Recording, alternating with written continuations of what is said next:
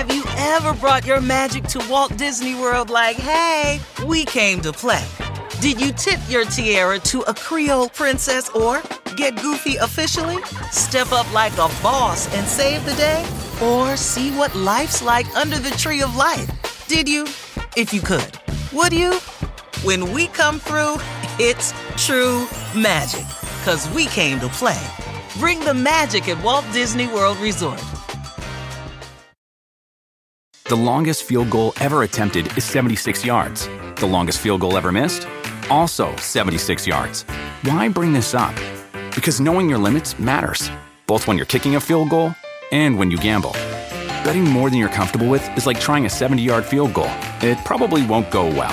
So set a limit when you gamble and stick to it. Want more helpful tips like this? Go to keepitfunohio.com for games, quizzes, and lots of ways to keep your gambling from getting out of hand. This episode is brought to you by Progressive. Most of you aren't just listening right now, you're multitasking. But what if you could also be saving money by switching to Progressive? Drivers who save by switching save nearly $750 on average, and auto customers qualify for an average of 7 discounts. So multitask right now. Get your quote now at Progressive.com. Progressive Casualty Insurance Company and affiliates. National average 12-month savings of $744 by new customers surveyed who saved with Progressive between June 2022 and May 2023. Potential savings will vary. Discounts not available in all states and situations.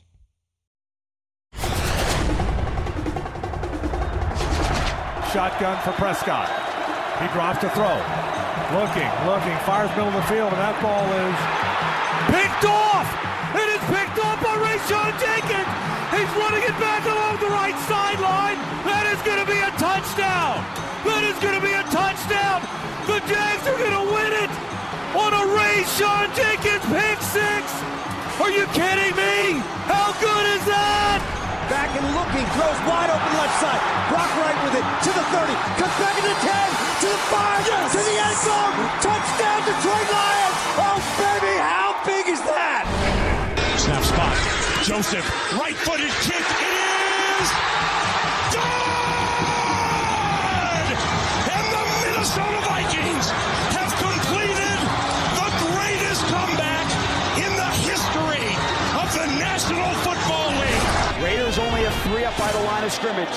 Mac Jones hands it off on a draw to Ramondre Stevenson, breaks out of a tackle at the 50, has the 45, breaks away from another tackle, pitches it backwards, and now Jacoby Myers spinning around. He throws it to Chandler Jones in midfield, and a sniffle! Chandler Jones racing towards the end zone, and scores! Oh my goodness! Oh my goodness!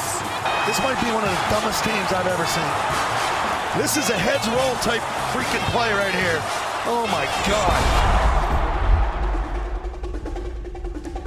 Hump Day homers. Always fun. That play is still amazing. Mike, I've gotten such a kick out of watching back the play and viewing the guys on the sidelines that it even when I watch the game back on film, it's amazing the reactions and things you see when that play was unfolding from some of the coaches and guys on the sideline. Well, that contributed to a drop of 5 spots by the New England Patriots from number 10 down to number 15 in the power rankings. They're on the outside looking in the playoff chase, and they may not get in at all. We shall see.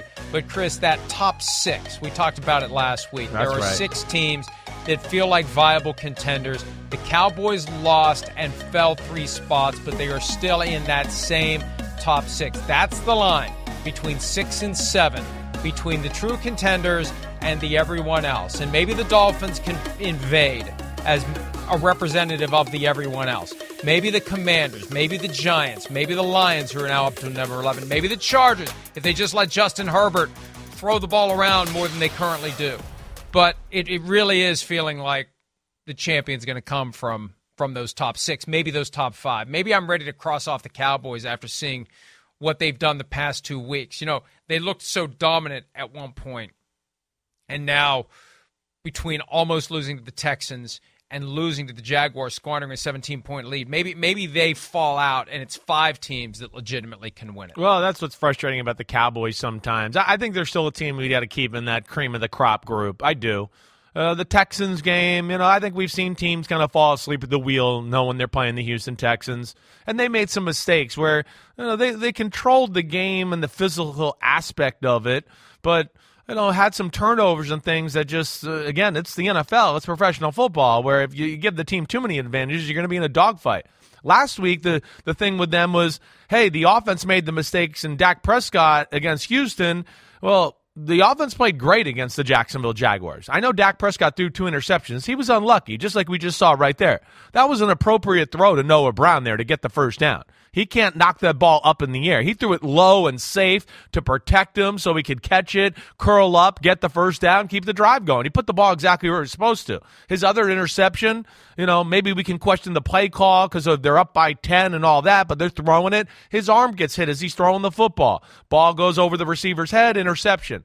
They fixed that part, but then it was the defense that let them down last week. So, they are a little bit of a roller coaster. We know that, and that's one of the problems with the Cowboys. It's Dallas. They're the king of Texas, and everybody tells them how awesome they are when they're awesome. But I still think they're there, Mike. Who?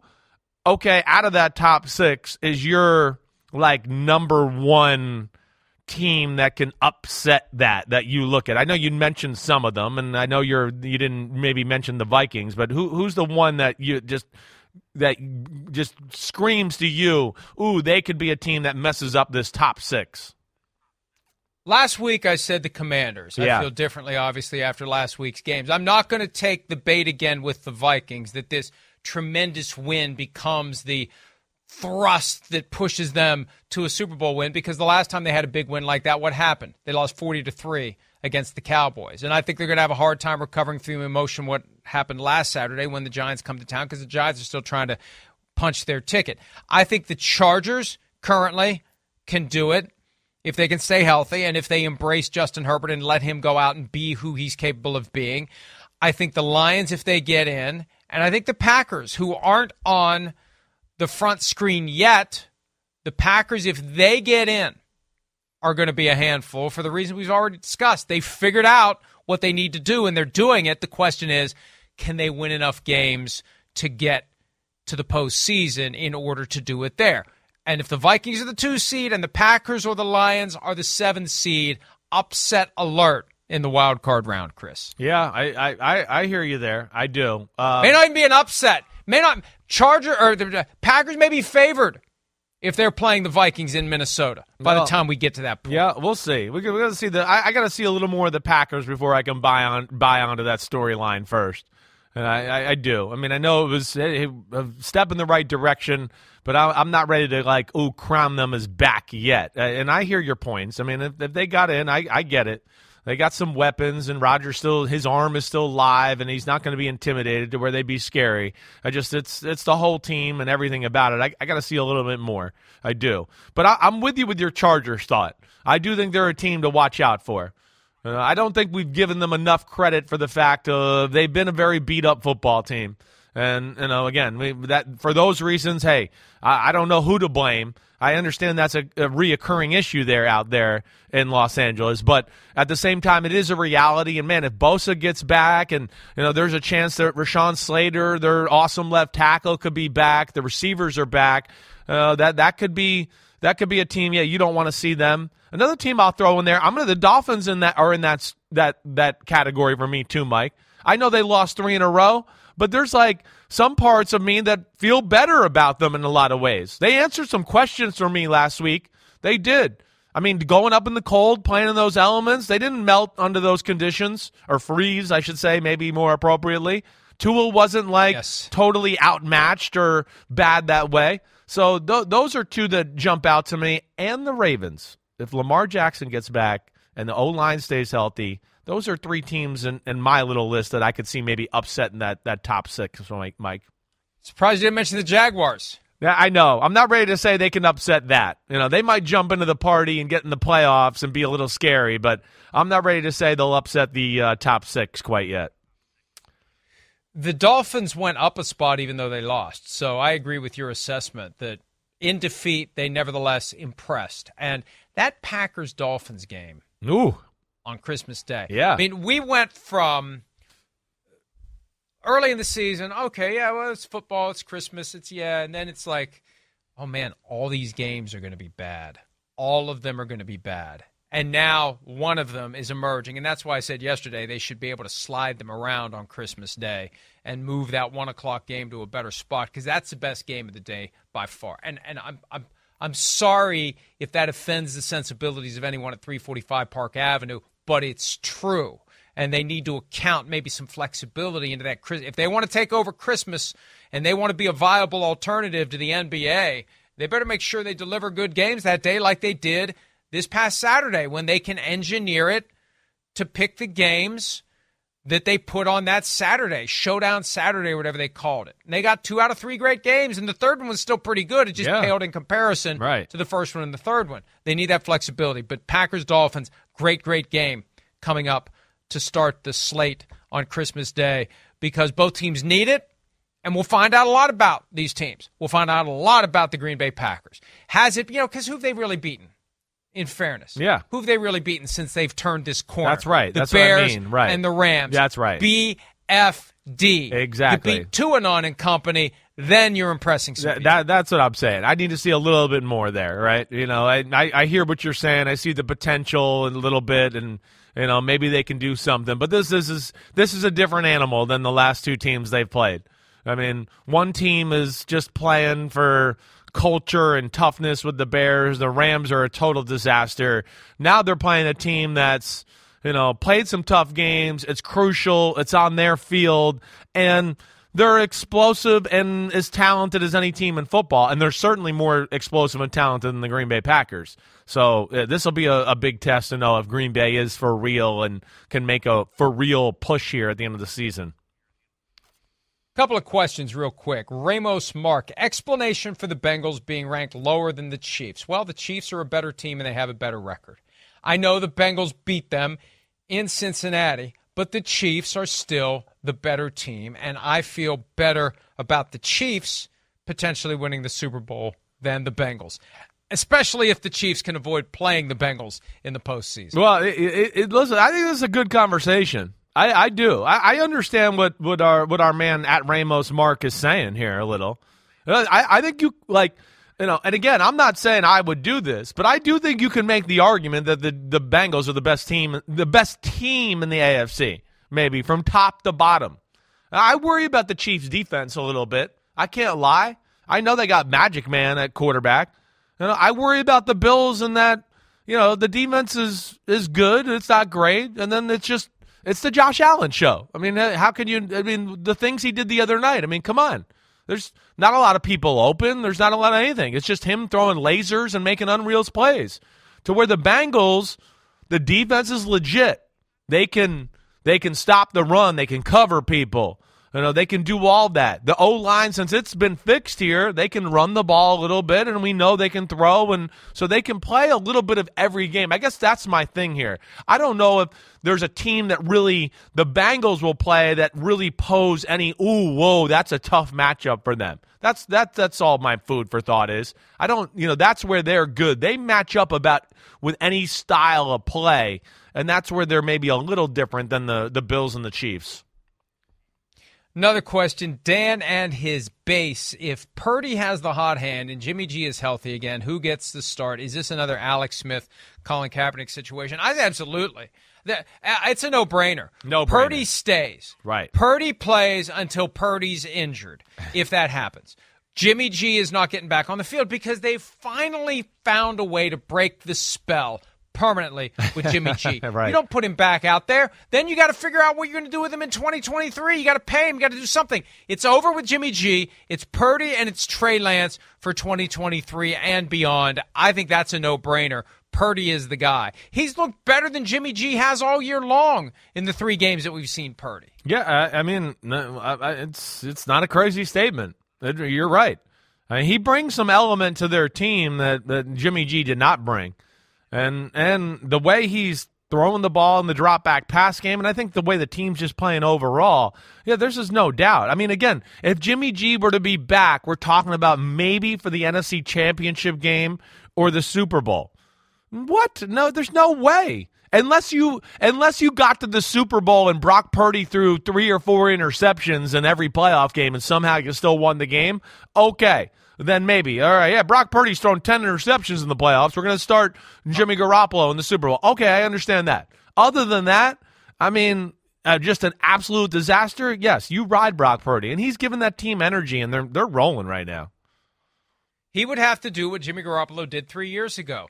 Be so bad throwing the ball that it freaks out Kyle Shanahan and turns the quarterback into Bob Greasy and basically says, you're not passing the ball, and then Jimmy G comes back and say, please come help us. Because, yeah, if he's not ready until the NFC Championship game of the Super Bowl, they will have gotten that far with Brock Purdy. Why would you disrupt it then with a guy who's just coming back, who hasn't played, and they've all taken to Brock Purdy? They can't put his jerseys on the shelves out there. They can't keep him in stock.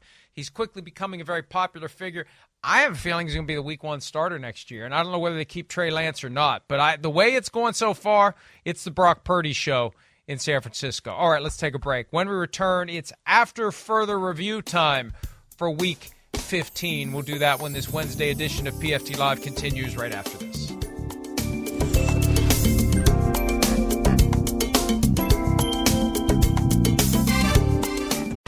Have you ever brought your magic to Walt Disney World like, hey, we came to play? Did you tip your tiara to a Creole princess or get goofy officially? Step up like a boss and save the day? Or see what life's like under the tree of life? Did you? If you could. Would you? When we come through, it's true magic. 'Cause we came to play. Bring the magic at Walt Disney World Resort. The longest field goal ever attempted is 76 yards. The longest field goal ever missed? Also 76 yards. Why bring this up? Because knowing your limits matters, both when you're kicking a field goal and when you gamble. Betting more than you're comfortable with is like trying a 70-yard field goal. It probably won't go well. So set a limit when you gamble and stick to it. Want more helpful tips like this? Go to keepitfunohio.com for games, quizzes, and lots of ways to keep your gambling from getting out of hand. Life is a highway, and on it there will be many chicken sandwiches. But there's only one McCrispy. So go ahead and hit the turn signal if you know about this juicy gem of a detour.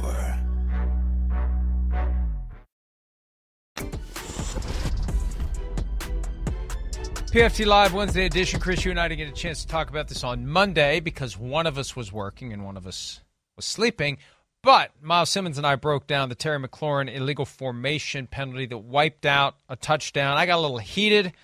I'm concerned about the influence that one official can have over the outcome of a drive, the outcome of a game, a ticky-tack foul, completely irrelevant to anything happening on the field. You throw in the fact that there was communication, apparently, between the official and Terry McLaurin as McLaurin tried to get lined up, and it's something that happens at every level of football. You see it all the time. The receiver looks over, and the official, either says yes, no, whatever. You can tell by the hand signal. I was very surprised. I hear you. By the video of it. It was blown up, and you could see that interaction. And maybe McLaurin didn't move up as far as he should have. No, but he didn't. If you're gonna help the guy, you got to tell him. I mean, if you have a habit of helping the, and we see it in football all the time, you don't have your hand on the flag ready to throw it like I got this guy now. Well, he's holding his arm out there. But see, when we go back, I want to show this one more time. He's holding his arm out there after he tells him to go, here's the line. You're not on it. And he turned away and already gave up on the conversation. I've never known a ref to screw a player over and go, hey, you're good, and then throw a flag and do that. But watch his right hand right there. Here, well, I got because my he did. ready. He did it, but that's after he held his hand out to show him where the line of scrimmage was for 5 seconds. The ball's on the half-yard line. He's lined up on the 2. He moves up to the 1 3/4 yard line when the guy tells him when he looks over. So it looks worse when it's blown up. He looks farther back when it's blown up. But yeah, that even though it gives us a better look at the official, it makes him look farther off the ball. Well, he was clearly a yard behind the line of scrimmage. And to me, again, I know we're going to show a clip of Dean Blandino. He's ahead of the guy in the slot. I just think, Chris, we don't know what was said between the two. Right. And hopefully there's some audio that doesn't disappear forever, right? Right. Because there's microphones everywhere at field level. But I don't see anything in that interaction. I mean, I agree with you. He puts his hand out. But McLaurin is dismayed by it. I mean, what advantage does he have by being in the wrong spot? There's no competitive edge here. There is. Completely irrelevant to the play. No, there is. Because, again, so if we're going to let people line up like that, then there's no point in ever having a good DB to jam the receiver. That would be the advantage. So if they did throw a fade and you were doing that, every receiver is going to go, oh, wait, I'm the X. I'm supposed to be on the ball. Can I step back 1.5 yards so like Jalen Ramsey or Marlon Humphrey can't jam me, and then I can get off the line of scrimmage and get a career release? That's the advantage. But on that play, no, it doesn't matter. But what are we going to, Mike? You talk about it all the time. If we're going to call the rules, we got to call the rules. This is the way the game's played for 100 years. 7 people on the line of scrimmage. That's all I'm saying. And again, I don't know what was said. You're right. It's tricky.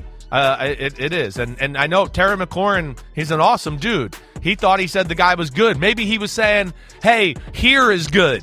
I don't know. Again, they're in the end zone there as people yelling either way, and it was a big moment. That one didn't bother me as much as the non-pass interference after. Right. He does that one last hand gesture. He doesn't look back over at the official.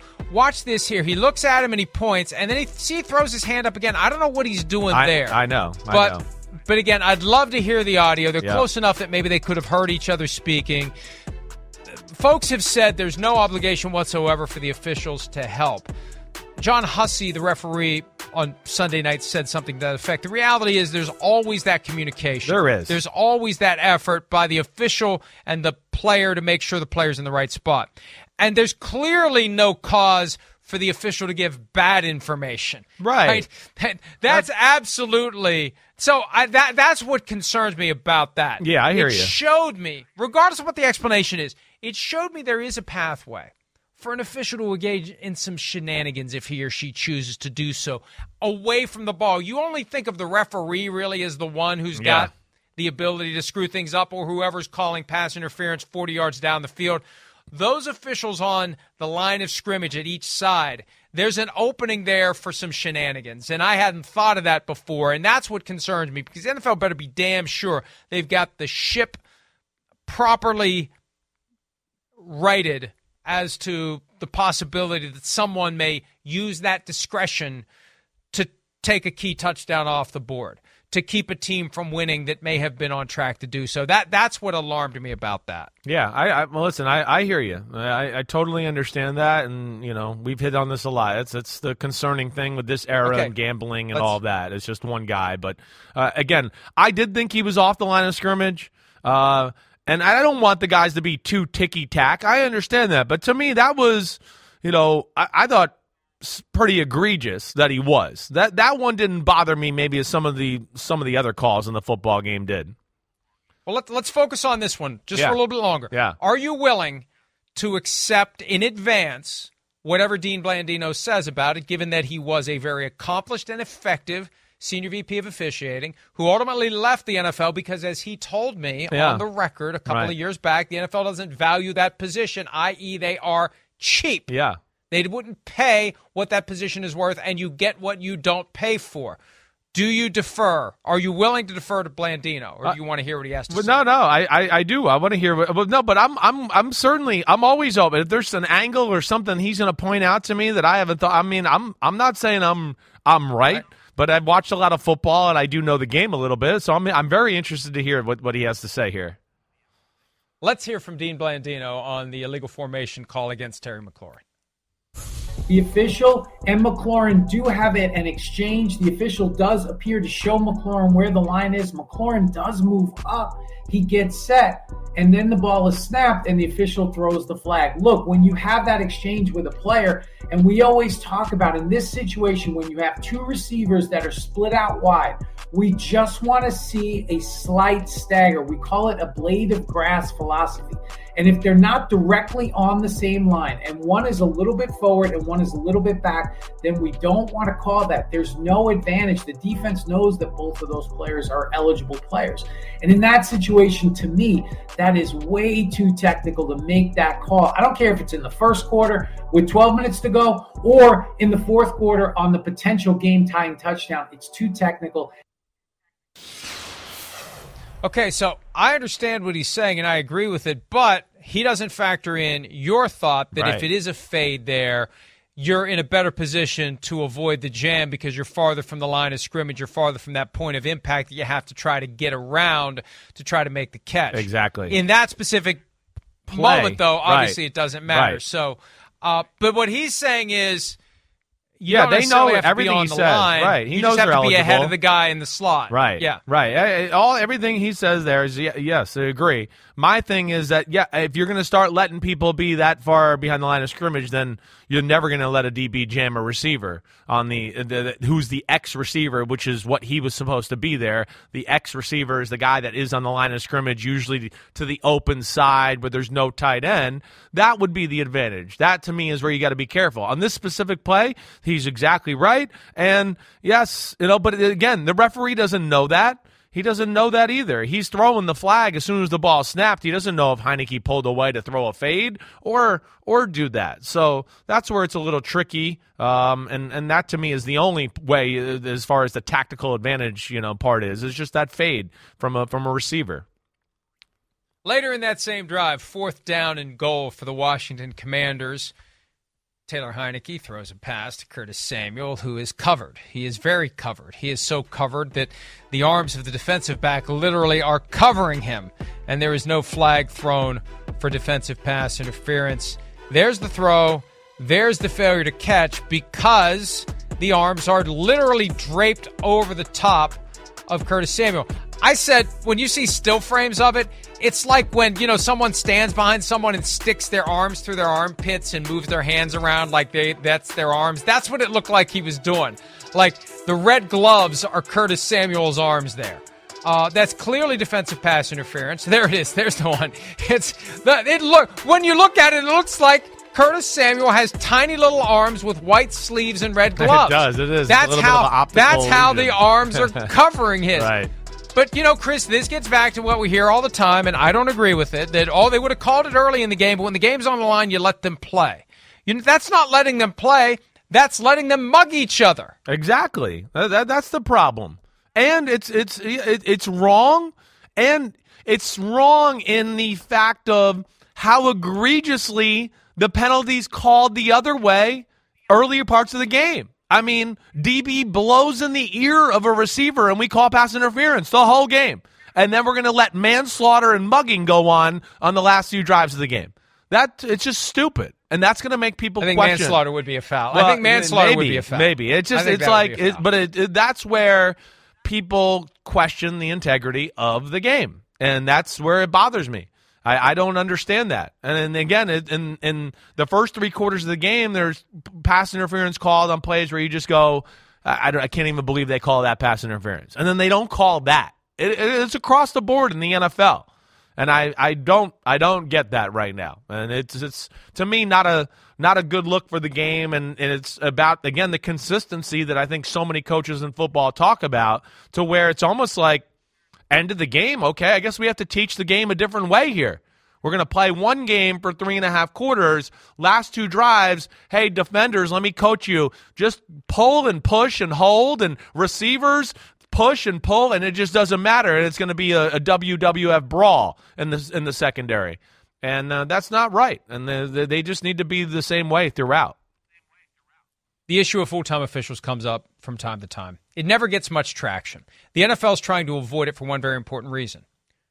The NFL is cheap. Right. Sorry, it's true. So it's the second call we're talking about. Cheap, right? Doesn't want to pay. Here we are. Right, yes. right. And what happens is you've got guys who have primary employment, and the NFL is the side hustle. It's the second gig. So you've got your life, your personal life, that's going to take a certain amount of your time. You've got your primary job, and then you've got the NFL job that takes up whatever time you can find at night or whenever, and then on the weekends you're all in. But if you're full-time, you're all in all the time. And here's what would happen. In a world of full-time NFL officials, they would all live in one central location. And they would fly out of that location to their game assignments every week or drive, depending upon where it is and where their game is. And then they would, immediately after the game, all come back, right? And then the next afternoon or Tuesday morning or whatever, all day Tuesday, Monday night, whatever, everybody gets together in the same room. And I know it's 150 of them. So what? Classes convene all the time with that many people in it. Schools coast to coast. Colleges and law schools and universities, not high schools that I know of that big, but you get everybody together. And what do? You go over all the calls from the weekend that has any reason, any merit, any cause to have conversation. And you do it over and over again, week after week, day after day, game after game. And then what happens is guys start to understand what is and isn't pass interference, when they should and shouldn't call it. All the rules. Where you have variation among the 17 crews, you get consistency. That's the value of full-time officiating. 100%. And then after the season's over, right? You keep doing it. You go back over, you just keep meeting and talking and communicating, and also you've got the accountability, because you know what? It's one thing to get your grades emailed to you for how you did that week. It's another thing to get called out and have it all discussed in a room with all your colleagues and all your peers. Right. It's good. It's going to make you more determined to get it right. Yeah. But again, Chris, it's going to be expensive because you have to pay the official enough to get the official to give up his or her primary employment and go all in with a job that has a degree of accountability that most jobs don't have. We're not graded every single day. Thank God you and I don't get a report card after every show on what we screwed up or didn't screw up. Most jobs in this country don't have that kind of immediate, constant, everyday accountability like officiating does. So you hit a bad stretch in officiating and you've put all your eggs in that basket and you screw it up, you're done. So you have to offer them enough money that they're willing to do that. And they don't want to pay. They don't value the position. This is the same league that a decade ago had a commissioner who told us during the negotiations with the officiating union, the replacement officials will be every bit as good as the regular officials. We saw how that went. And there are people in the league office to this day amazed that it took 3 weeks for that house of cards to fall down. They thought it was going to immediately collapse. So it's all about spending the money, and they have the money. They just won't spend it, Chris. Yeah. And I hate to harp on it, but people need to understand. That's what it comes down to. So the fans and the media need to stand up and hold accountable those who refuse to spend the money to make it better for all of us. Yeah, I'm with you there. I do think it would make the league better. There's no question about that. You know, it's yes, full-time officials, the fact of, talking, being around the game all the time, and it being, you're almost going to be like a professional football player that way, to where, yeah, you're always around it, you're always talking it. OTAs, hey, you get to be hopefully be on the field throughout OTAs, again, to where you're always used to the speed of the game. I would love to see that adjustment. I think it would be a positive thing for the NFL. Keep him in shape. Do simulations. Right. I had this conversation with Mike Pereira once after he'd left the NFL. Like, what would you do? How would you keep them busy all year long? I could come up with a full year plan like that. It's very easy because there's more they could be doing that they aren't currently doing. And anybody who does two jobs. There was a time when I was practicing law and trying to do this. You recognize at some level, if I just pick one or the other, I'm going to be a lot better. Not that I'm going to be great, but I'm going to be better at the one that I pick because the other one is taken away from the one that I'm trying to focus on currently. So anyway, it all comes down to the NFL paying. You pay enough, you'll get good officials who will go all in full time, and then the officiating will be better. Let's take a break. We've got more PFT Live to come right after this.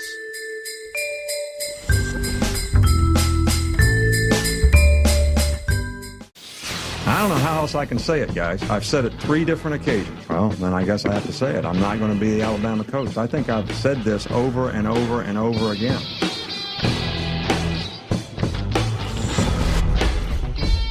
That was 16 years ago today, and Nick Saban continues to be the Alabama coach. That was something. Do you think there's any way, like, maybe he really didn't think he was going to be at that point, and then they came back and made an offer, and he was like, oh, well, damn. Now, okay, maybe they gave me everything I wanted, and I've been asking for it. I didn't think they were going to deliver. You think there's any way that was a possibility? There was a biography of Saban from a few years ago that I read, and like every other book I've read in my life, I don't remember all of the details, but I think it was more along the lines of he knew he had to say that.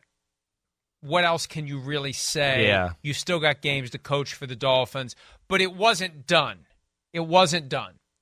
And there was further negotiation after that to get it done. And who knows, maybe that was part of his ploy. That's part of his leverage. I ain't taking the job. Well, now we got to dig a little bit deeper to get him to take the job. But either way, 16 years later, still the Alabama coach, and probably will be 16 years from now. We've got 3 weeks left in the regular season.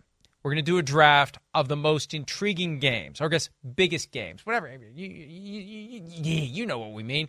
The best games to come over the final 3 weeks of the regular season. Chris, you're up. All right. Well, I'm going to go to Week 17 for the first one. And it's a Monday Night Football game, and it's to me, the biggest game left on the schedule, right? Bills-Bengals. Again, I think, minus a flop from one of these teams, and I know the Bengals have the New England Patriots this weekend, so it's not a given.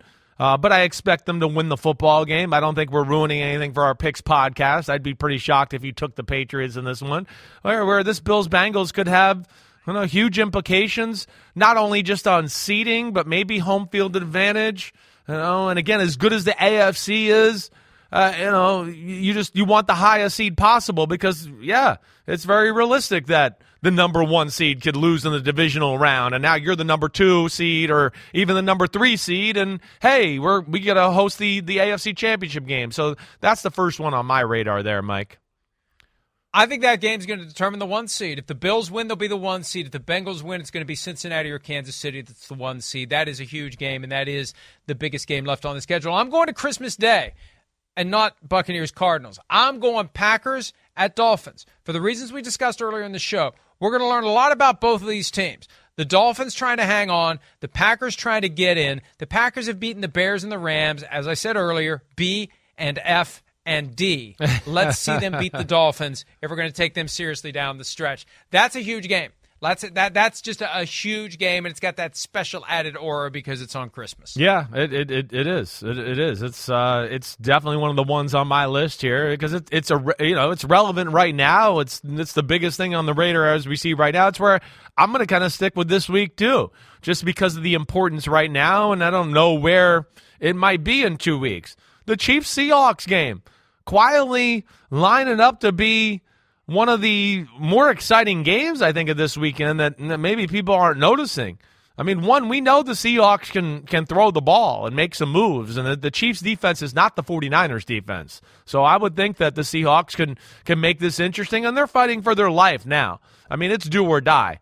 It looks bleak. So between that and then, as your point you just made between when I was talking about Bengals and Bills, well, they still need the Chiefs. One of those teams, they need the Chiefs to falter here, or the Bengals do especially, right? The Bengals need the Chiefs to lose another game if they want to win out and then be the AFC champions. So that's a big one this week for both football teams. The Chiefs, to still have that chance to maybe be the number 1 seed, and the Seahawks are on the outside looking in right now.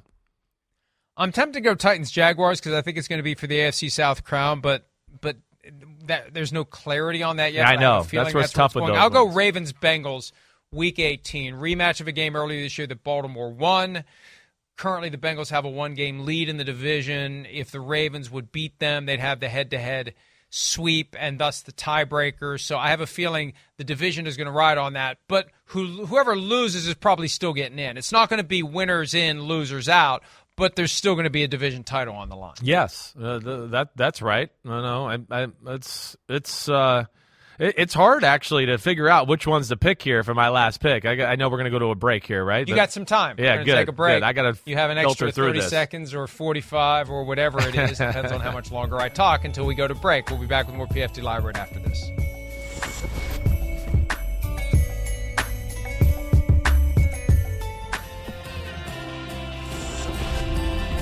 Chris is agonizing over his final pick in the draft of the best games left in the 2022 season. Have you come to a conclusion? I have, and I'm going to chicken out. And because I don't know how important a Week 17 or a Week 18 matchup is going to work, I'm going to stay with another matchup in Week 16 here. And I'm going to go – this one's got implications not only for the playoffs, but even some other things that go along with this. The Thursday Night Football game, the Jags and the Jets. I mean, we know both of these teams are in kind of must-win situations. And then I think when you add on top of the questions of Zach Wilson and the future, and now the way Trevor Lawrence has started to look here over the last 4 and 5 weeks, I think that adds even more pressure to the game. Maybe more pressure for Zach Wilson and the Jets. Last year they played each other, and Zach Wilson and company got the best of the Jaguars. Right now, it seems like, if you listen to the fan bases, it's going in totally opposite ways. So I'm pumped for this Thursday night matchup. I think it's going to be a good one. A lot of studs on the field, and two quarterbacks that got big time potential, and Trevor Lawrence obviously playing a more clean game right now than Zach Wilson. The top 2 picks in the 2021 draft, and obviously Lawrence ahead of Wilson right now. And the Jets dropped the ruse on Tuesday. They could have waited until today. They ruled out Mike White on Tuesday. As we had reported, it was unlikely he was going to play. He's got that rib that needs to calcify, or he's at risk of a punctured lung. So he's out. Zach Wilson's in. I'm going to Week 18, and I'm going to Orchard Park, New York.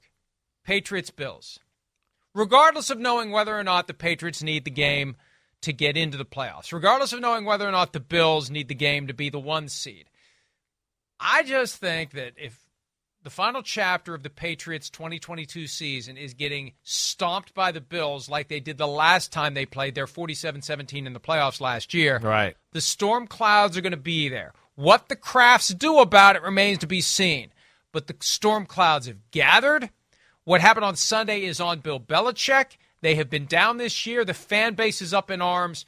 How much longer will this last? And I don't think they'll fire him. I think they'll make it known he's available to be had by another team that wants to compensate the Patriots. That's how it will end if it does end. But if they get embarrassed by the Bills to end the regular season and don't go to the playoffs, Chris, I'm not ready to say it won't be done. I mean, I hear you. It does seem like there are some, clouds gathering there. I think it's a little crazy as of right now. But, hey, this is the NFL. It's the reality of the situation, and there have definitely been some things you can be skeptical about as far as the greatest coach and some of the decisions he's made for this football team this year. I understand that. So you're right, Mike. I don't know. That could be interesting. Bills, they handled them a few weeks ago on Thursday night. That'll be scary for the Patriots. And some big changes could indeed be coming. Either way, big changes are coming to the Patriots. The question is, will Bill Belichick be the coach next year? We are done for today. Have a great Wednesday. See you tomorrow. See ya. The longest field goal ever attempted is 76 yards. The longest field goal ever missed? Also 76 yards. Why bring this up? Because knowing your limits matters, both when you're kicking a field goal and when you gamble. Betting more than you're comfortable with is like trying a 70-yard field goal. It probably won't go well. So set a limit when you gamble and stick to it. Want more helpful tips like this? Go to keepitfunohio.com for games, quizzes, and lots of ways to keep your gambling from getting out of hand. Life is a highway, and on it there will be many chicken sandwiches. But there's only one McCrispy. So go ahead and hit the turn signal if you know about this juicy gem of a detour.